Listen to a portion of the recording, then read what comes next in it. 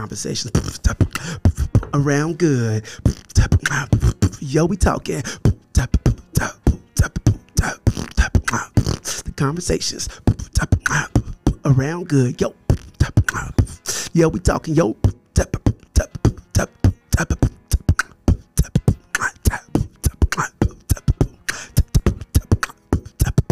Conversations around that good.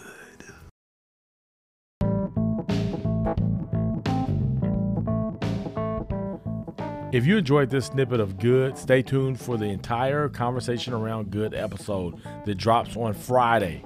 Don't forget to like, share, tag, and to give a podcast review. Shout out to our sponsor, Strategic Hype, and her word branding genius, Hype Kits, and Plenty Mercantile's local sustainable lifestyle stores. Don't forget to hit that subscribe button so you never miss inspiring stories of good. Now, get out there and do good.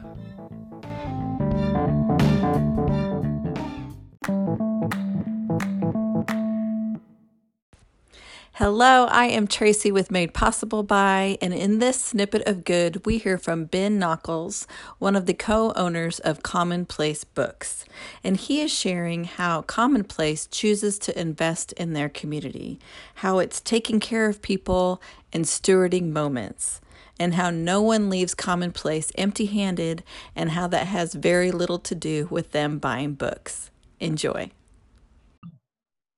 To me, it's like, I'll use the kind of the bookstore as the example. It's like, we don't discount books, right? And the reason we don't discount books is, number one, like the margins are thin.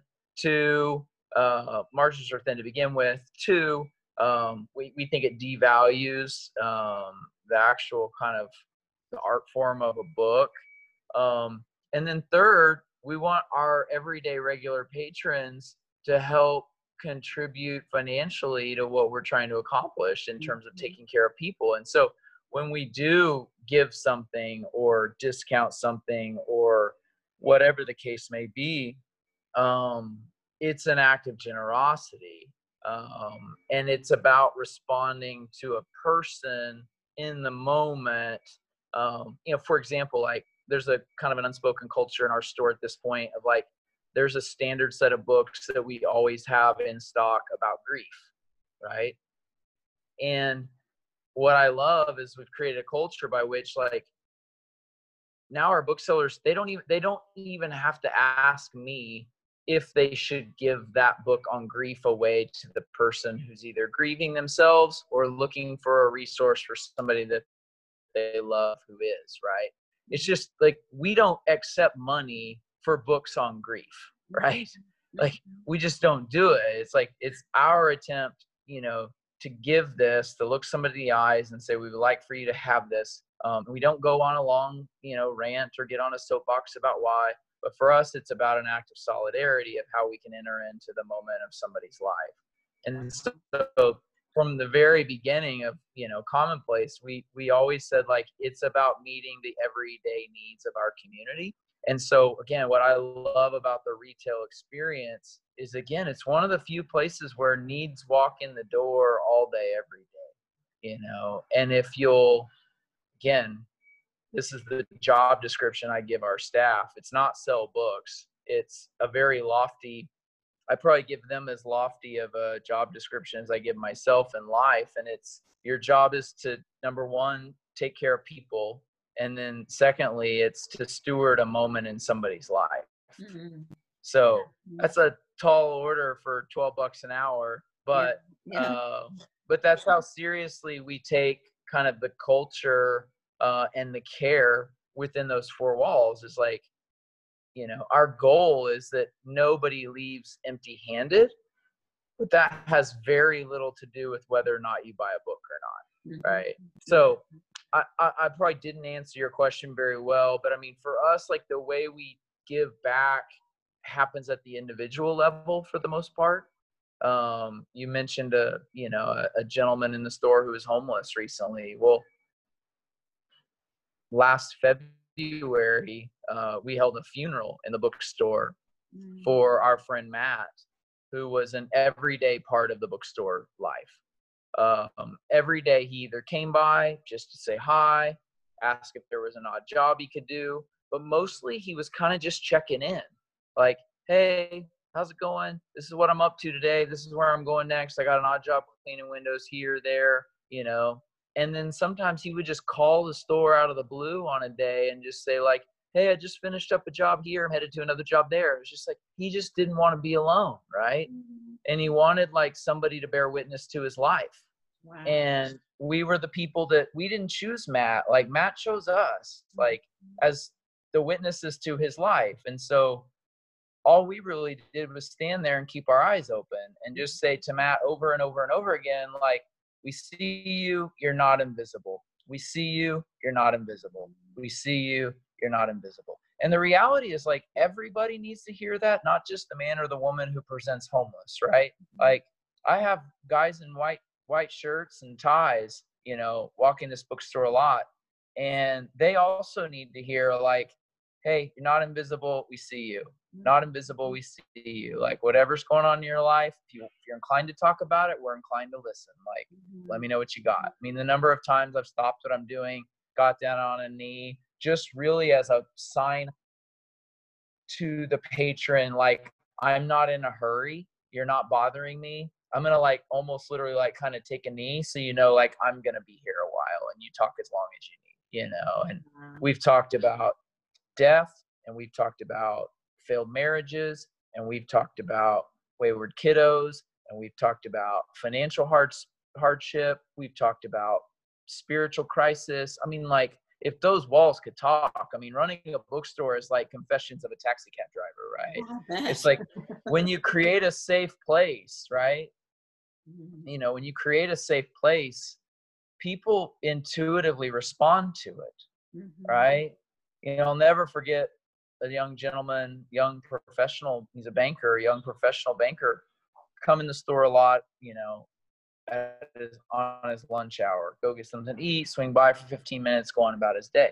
And I'll never forget, like, you know, one time we got in this kind of exchange and it started as small talk and then began to kind of deepen. But there was this kind of like, can I pass go moment, right? And he looked at me and he said, can I be honest with you? And the real question was not like, can I say my truth? The real question was like, are you safe? And can I trust you with my truth, right? And the answer was, of course, yes. But the only way he's going to be able to know that he can be honest with me is if I will also be honest with him and say like, okay, what we're going to do right here and now is we're going to create like a safe place where we both can exist, right? Fully and wholly, even if today like holy is kind of broken and busted up, right? So again, I would just say like, you know, kind of back to Matt, it's like that's the way we give back is like, I figured out how to solve homelessness, Tracy, with Matt. Like everybody's trying to figure out how to solve homelessness, right? I figured out how to solve homelessness. It costs $60 a night for that guy, one guy, right? I figured out how to solve homelessness again with my friend Steven, who I met on Easter. He was homeless in Atlanta, came here to do a truck driving program that there was a grant for, gets all the way to Oklahoma right before COVID happens. And of course, like, the school shuts down, you know, and he's stranded here, right? I met Steven on Easter Sunday morning, and I don't know, what was that, April the 12th? Today's June the 13th, you know, so for the last, you know, 9 weeks, like, Steven's been a part of my life, and I figured out how to solve homelessness for Steven. And it was actually renting him a private room through Airbnb for $20 a night, right? It's like, to me, that's what it looks like. I spent the first decade of my adult life trying to figure out how to solve homelessness and other issues at this systemic level. But it's like, if I can't like solve it for Steven, then like, what are we doing? You know? So anyway, it's like, that's what we do. it's just what we do. I would say it's not what you do. I would say it's who Commonplace is. Yeah, Because I agree with that. that to me is way more than what you do. Just having what you said, stewarding the moment. How Yeah, many moments do we just blow? yeah. I mean, Because we're living in what I need to accomplish, you know. yeah.